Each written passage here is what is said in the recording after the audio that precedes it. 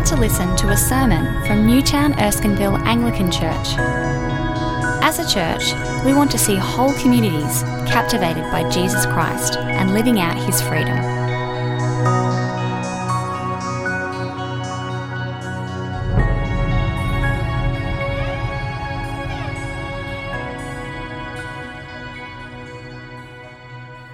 So it's Acts chapter 27 from verse 1. When it was decided that we would sail for Italy, Paul and some other prisoners were handed over to a centurion named Julius, who belonged to the imperial regiment. We boarded a ship from Adramyttium, about to sail for ports along the coast of the province of Asia, and we put out to sea. Aristarchus, a Macedonian from Thessalonica, was with us. The next day we landed at Sidon, and Julius, in kindness to Paul, allowed him to go to his friends so they might provide for his needs. From there, we put out to sea again and passed to the lee of Cyprus because the winds were against us. When we had sailed across the open sea off the coast of Cilicia and Pamphylia, we landed at Myra in Lycia. There, the centurion found an Alexandrian ship sailing for Italy and put us on board. We made slow headway for many days and had difficulty arriving off Cnidus. When the wind did not allow us to hold our course, we sailed to the lee of Crete, opposite Salmone. We moved along the coast with difficulty and came to a place called Fair Havens, near the town of Lasea. Much time had been lost, and sailing had already become dangerous because by now it was after the fast. So Paul warned them, "Men, I can see that our voyage is going to be disastrous and bring great loss to ship and cargo and to our own lives also." But the centurion, instead of listening to what Paul said, followed the advice of the pilot and of the owner of the ship. Since the harbour was unsuitable to winter in, the majority decided that we should sail on, hoping to reach Phoenix and winter there. This was a harbour in Crete, facing both southwest and northwest. When a gentle south wind began to blow, they thought they had obtained what they wanted, so they weighed anchor and sailed along the shore of Crete. Before very long, a wind of hurricane force called the northeaster swept down from the island. The ship was caught by the storm and could not head into the wind, so we gave way to it and were driven along. As we passed the lee of a small island called Cauda, we were hardly able to make the lifeboat secure. When the men had hoisted it aboard, they passed ropes under the ship itself to hold it together. Fearing that they would run aground on the sandbars of Syrtis, they lowered the sea anchor and let the ship be driven along. We took such a violent battering from the storm that the next day they began to throw the cargo overboard. On the third day, they threw the ship's tackle overboard with their own hands.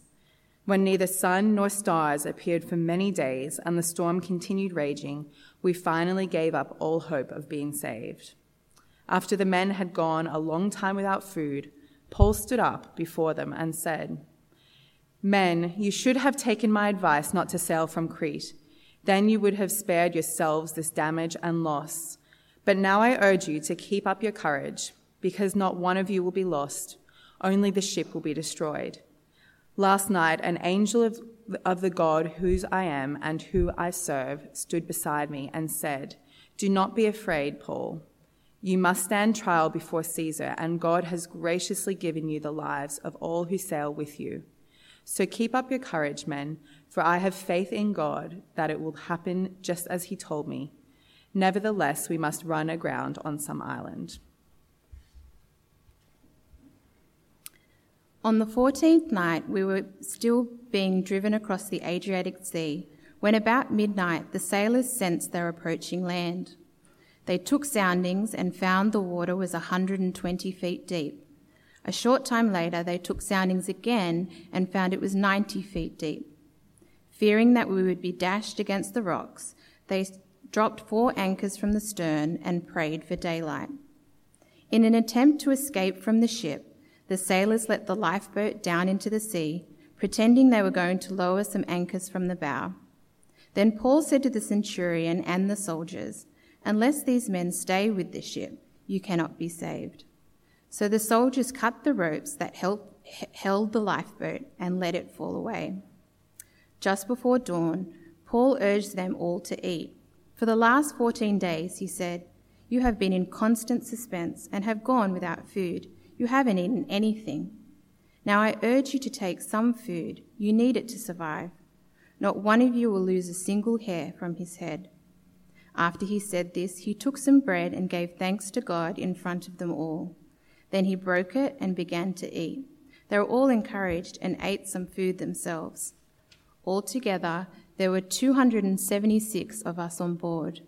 When they had eaten as much as they wanted, they lightened the ship by throwing the grain into the sea.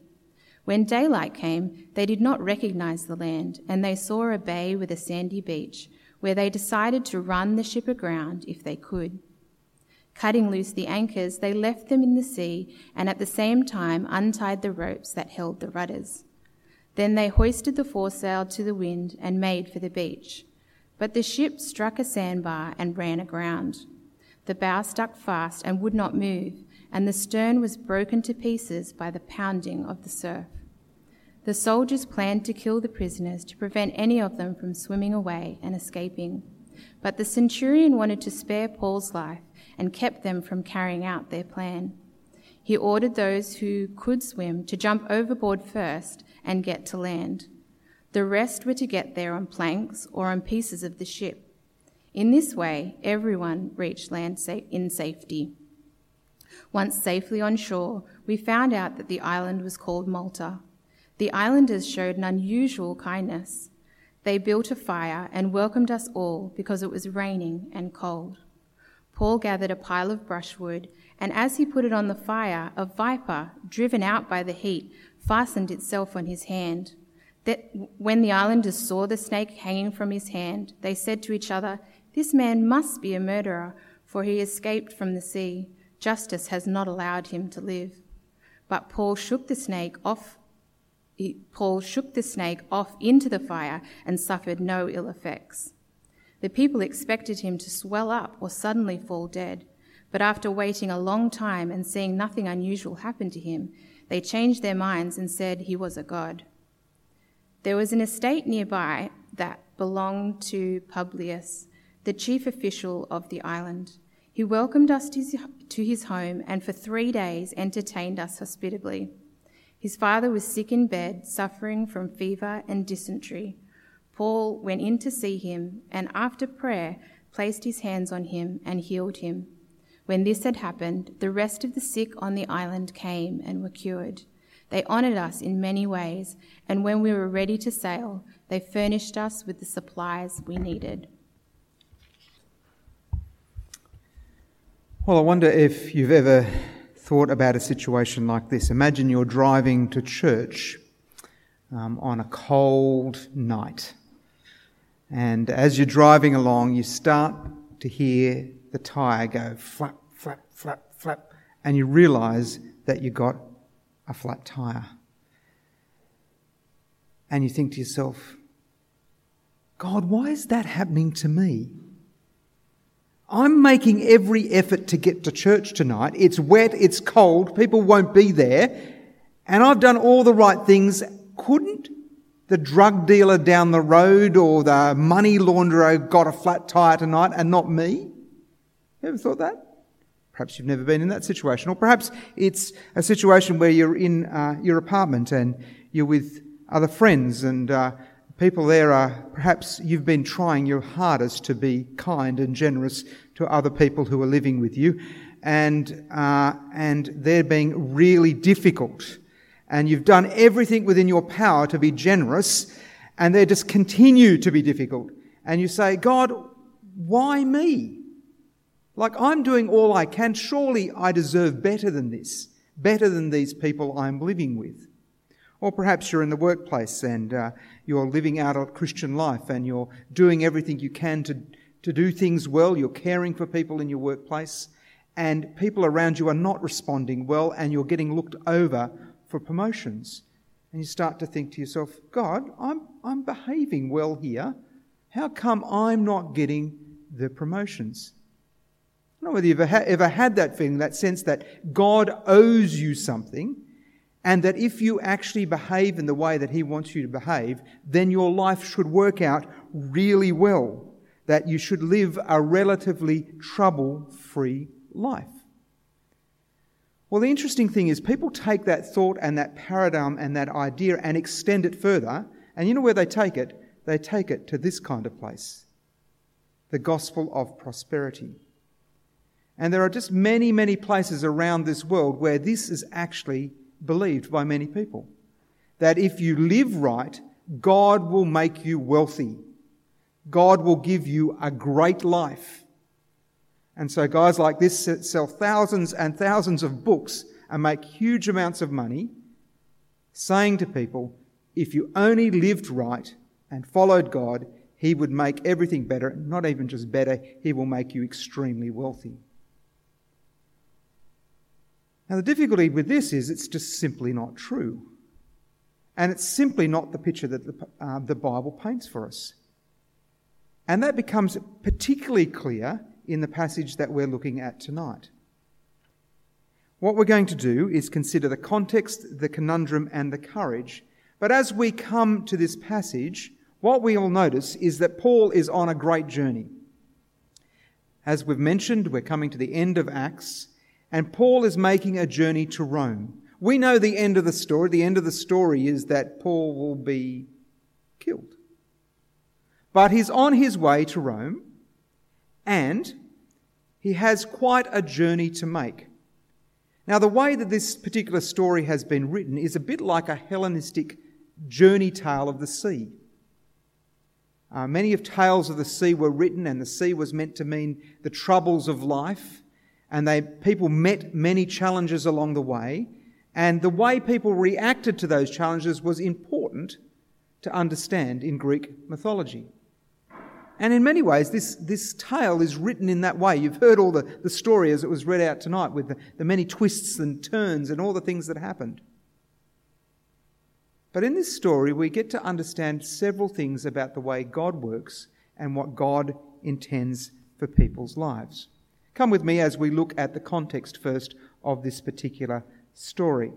As we look at the context, it becomes clear that Paul is in great difficulty. As we read through the story, we find out that the winds are against them, that there's a hurricane taking place. They find themselves violently battered around in the ship, and they throw cargo overboard. The sun and the stars disappear for many days on end. It clearly is a huge storm. And people are terrified. In fact, the sailors are terrified. That's what you pick up. These hardened men of the sea are terrified that they're going to be losing their lives. Such is the ferocity of the storm. Eventually, the ship strikes a sandbar and the whole ship is broken up into pieces. And then finally, when they land on Malta, they're gathering wood together, or Paul's gathering wood together, and he's bitten by a viper. Now let's just stand back a bit for a moment. Paul is in the midst of tragedy and suffering and violence and hardship, isn't he? I mean, actually, this is pretty consistent with his whole life. This is the way he's lived his whole life. If you remember in 2 Corinthians chapter 11, we read these words. 5 times I've received from the Jews the 40 lashes, minus 1. 3 times I've been beaten with rods. Once I was pelted with stones. 3 times I was shipwrecked. This is the 3rd time he's been shipwrecked. You wouldn't want to get on a ship with him, would you? I've spent a night and a day in the open sea. I've been constantly on the move. I've been homeless. I've been in danger of rivers, danger of bandits, danger of fellow Jews, danger of Gentiles, danger of the city, danger in the country, danger at sea, danger from false believers. This is no comfortable life. Now, sometimes circumstances just happen. Sometimes things just happen, like you find yourself in a big storm, but sometimes people are deliberate in what they do, and the circumstances that we find ourselves in are as a result of other people's actions. And that's what we also find in this story. Paul has actually warned the sailors, warned the owner of the ship, don't go on this voyage. Now, he's a prisoner on the ship. What notice are they going to take of him? He's not a sailor, But he still speaks up and says, this is the wrong direction. We shouldn't be doing this. And so his suffering on this trip has come about because of the bad decisions of other people. Not only the circumstances he's found himself in, but the way other people have gone and made decisions. Now, if you believe that God treats you well because of your behaviour, you would expect to see something different with Paul, wouldn't you? Paul has been serving God so faithfully. He's been extraordinary what he's been doing. He's been planting churches, he's been preaching the word of God, he's been walking beside people, he's been caring for people, he's been leading leaders, he's been kind and generous and faithful. And yet, he's in these circumstances. He finds himself in the midst of this suffering. He doesn't find himself with an easy life, a comfortable life, a life that's all worked out. This is a challenging life. And of course, the reason for this is that Paul is following Jesus. And as Tim Keller puts it, if anyone deserved a good life on the basis of character and behaviour, Jesus did. But he didn't get it. His life ended in pain and suffering and hardship and death. Now, I'm not suggesting here somehow that Christians should somehow go looking for hardship and make it more difficult for themselves or kind of pile it up on themselves. But the reality that we see here is that when you follow Christ, you're not being promised a life that says everything will work out okay. You're not being promised a life of material wealth or everything working out with your relationships or everything working out in terms of who you think you should be. You won't necessarily live the dream that you dreamed for yourself. That's not the promise that Jesus makes to us in our lives. Now, if we take that on board and we consider that carefully, that leaves us with some significant challenges. And this passage actually raises these challenges with us. Challenges that are sometimes weaken our faith, actually. Challenges that make us reconsider what God is doing. And so I want to think about the conundrum that this passage raises for us in the midst of suffering and hardship. And the conundrum is this. On one hand, in this story, we see that God is in control. And yet the storm still rages. On the other hand, we see that our choices matter and what we do is important. And yet the storm still rages. See there in Acts chapter 27, verse 22 to 26. Paul is assured on this ship that God is in control. An angel comes and he says, "Don't be afraid. God has graciously given you the lives of all who sail with you. So keep up your courage, men. Have faith in God. It'll happen just as he told me. Nonetheless, you're going to run aground along the way anyway." And so what do you think? Well, God is sovereign. God is in control. He's organised things that in the midst of this storm, in which they should have all lost their lives, God is somehow going to protect them. They could have gone snorkeling and God would have protected them. Actually, that's not true, is it? We'll see why in a minute. But I want you to notice, this raises a very significant question for us. In the midst of that storm, in the midst of that crisis, God has chosen to act sovereignly to save these people. But the storm is still raging. He could have quieted the storm as well, you know. So it raises a challenge for us. Just a minute ago I mentioned the fact that they could have gone snorkeling. Well, actually not quite. Because as we see the story unfold, we see that our choices matter. And so, quite understandably, the sailors try to escape from the boat by lowering down the lifeboat into the sea. Then the army steps in, and so we've always had troubles between the army and the navy from this point on, but the army steps in and prevents the sailors from escaping. And Paul says to them, unless these men stay with the ship, you cannot be saved. You have a responsibility to stay on the ship because God said he would save those people who are on the ship. And so you are responsible to stay on this ship. You are to be obedient by staying on this ship. Now, can you see the conundrum? God is acting sovereignly to save his people, and yet they've got responsibility for their behaviour and for what goes on, and they might not be saved. They cannot be saved if they get off the ship. It raises some very significant questions for us, and questions about how God's sovereignty works in the midst of suffering, and what our responsibility is in the midst of suffering. And the reality is, I can't answer all those questions tonight. Those are big questions, huge questions to explore and to understand. But I think we can say some things from this passage about what God is doing and about what is going on here. What's true to say in the midst of all this suffering and angst that these people are experiencing is that God is not distant. It's not like God can be wound up like a clock and left off in the distance and he just lets everything just unfold. God is not distant. He's extremely present in the midst of their suffering. And we actually see this in lots of beautiful ways within this story.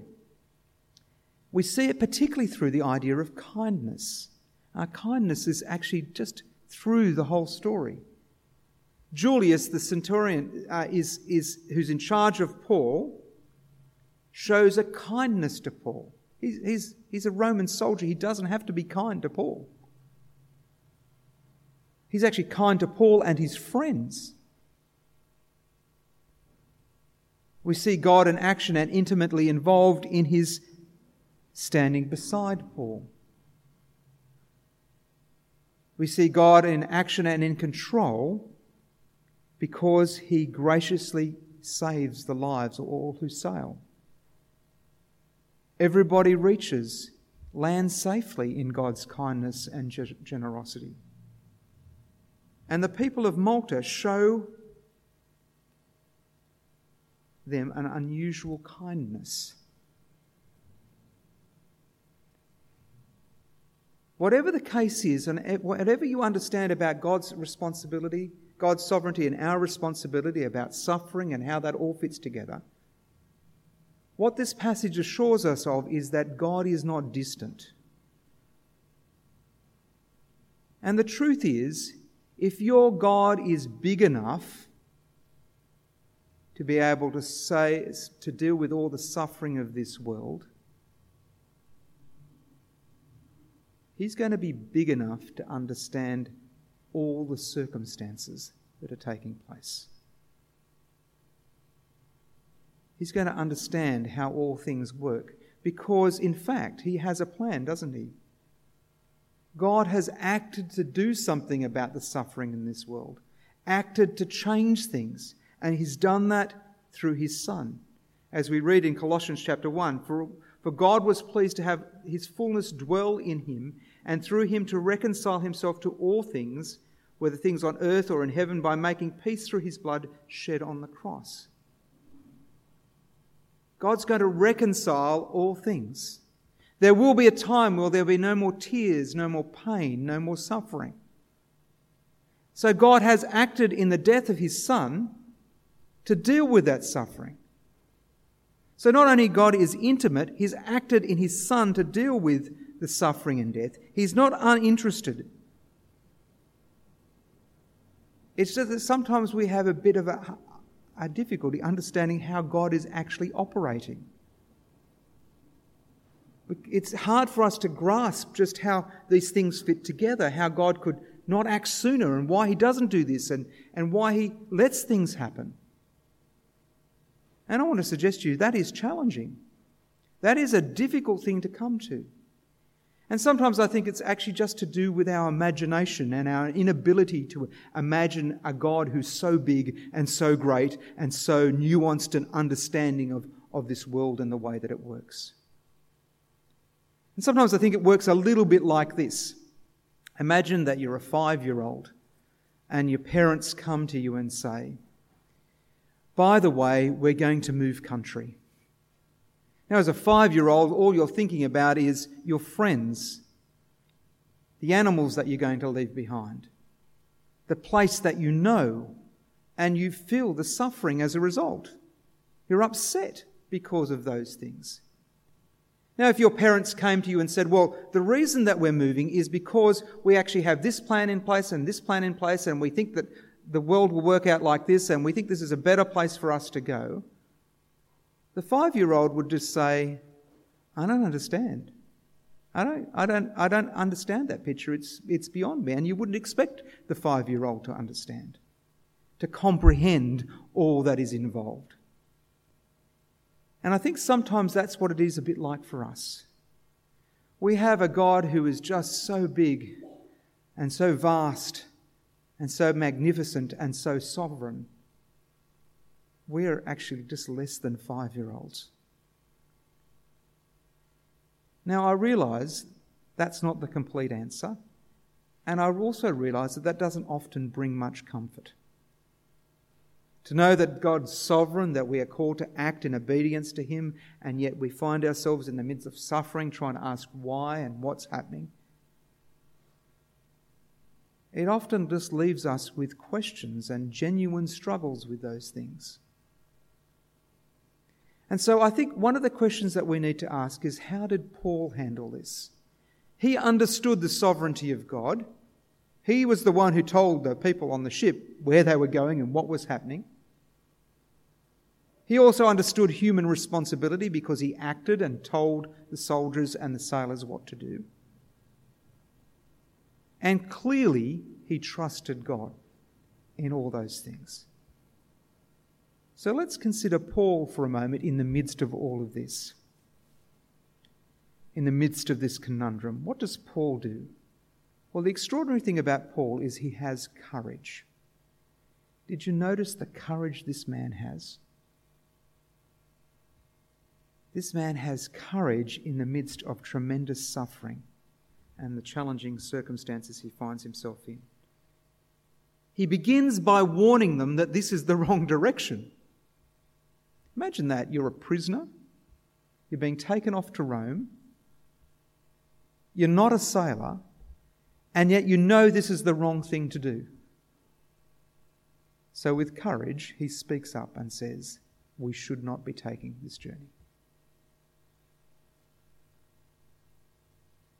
As the journey goes on and things become so much worse, he starts to encourage the people on the boat. He says, keep up your courage. Later on, as it becomes evident they haven't been eating for days because they're so scared of the storm, he says to them, come, take some food. You need to survive. Not one of you will actually lose a hair from your head. Have courage. And then that final crazy instant where they finally make it to land and they get there and there's a fire and he gets bitten by a viper and he kind of just shakes it off. This is a man of tremendous courage. I'm sure he had his moments on that boat, but look at the way he acts in the midst of suffering. Look at the way he trusts in God, in God's sovereignty and what God is doing in the midst of this suffering. The way he holds on to what God has said will be true. And the way he trusts God's words through the angel in the midst of this. What makes him this way? How come he can do this? Well, I think the clue is found in that interaction with the angel.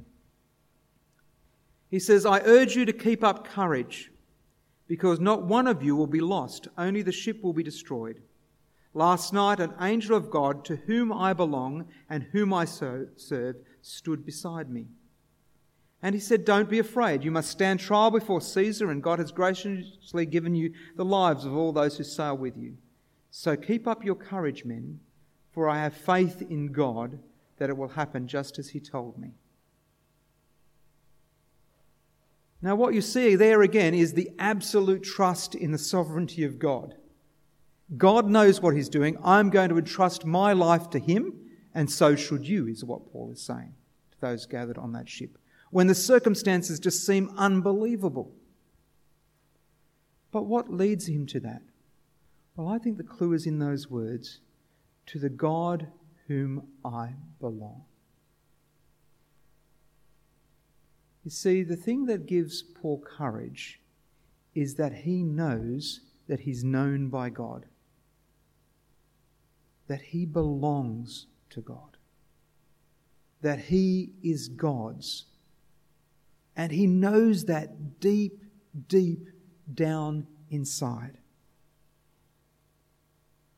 And the truth is that when you're known, when you know when you belong, it does give you courage.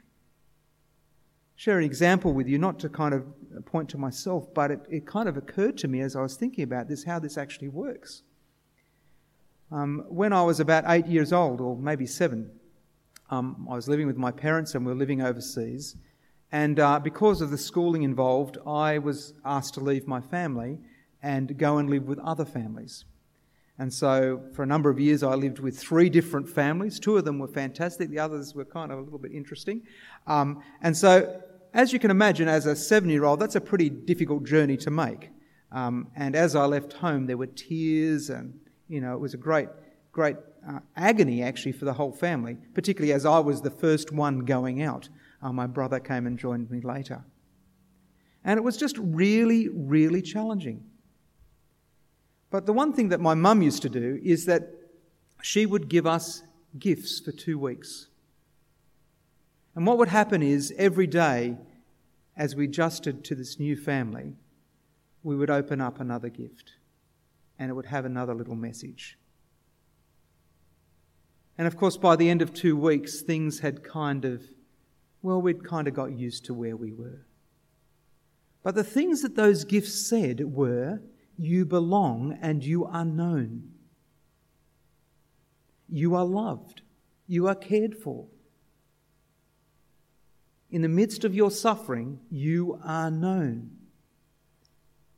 And that gave us courage. There was one particular instance I remember, and this is not something I would normally speak up about, but I discovered that this interesting family that I was living with, they decided to read our letters home. So we wrote a letter every week to Mum and Dad, and they said, we're checking them for the spelling mistakes. And of course I had hundreds of spelling mistakes. But I knew that wasn't right. I knew there was something wrong about them reading our letters to our parents, that wasn't fair. And so I said it to them. I said, you shouldn't be reading our letters. Now I could not have done that unless I knew I belonged and that I was known. I was an 8-year-old. Who am I? And of course my parents reacted. They were furious too, and the reading of the letters stopped. Now for me, that's a kind of insight into what's actually going on here. Paul, because he is known by God and he belongs to God, even in the midst of this terrible suffering and this terrible tragedy that is unfolding around him, is able to say, I can be of courage because I am known by God. And what Paul knows is this, that in the ultimate storm, Jesus is being held to the deepest depths. Jesus has been completely banished from his Father's sight. Jesus has cried out in agonizing dereliction, and there's been silence. My God, why have you forsaken me? And Paul knows that Jesus became unknown in that sense so that he could be known and so that he could belong. And because Paul has let that sink deep into his heart and into his life, the lengths to which Jesus has been prepared to go to make sure that he is known and that he belongs, in the midst of this suffering, whether he can explain it all or not, he can be of courage. He can stand because he is known. He can trust God because he knows that God will stand beside him. Because God has stood beside him in Jesus' death and resurrection. And so tonight, as we think about suffering and think about the challenges we face in our own lives and the things that we have to deal with day by day, I want to invite you to be of good courage, to trust God because he knows you, and you are known and you belong if you are his. And he says, I will stand beside you. Amen.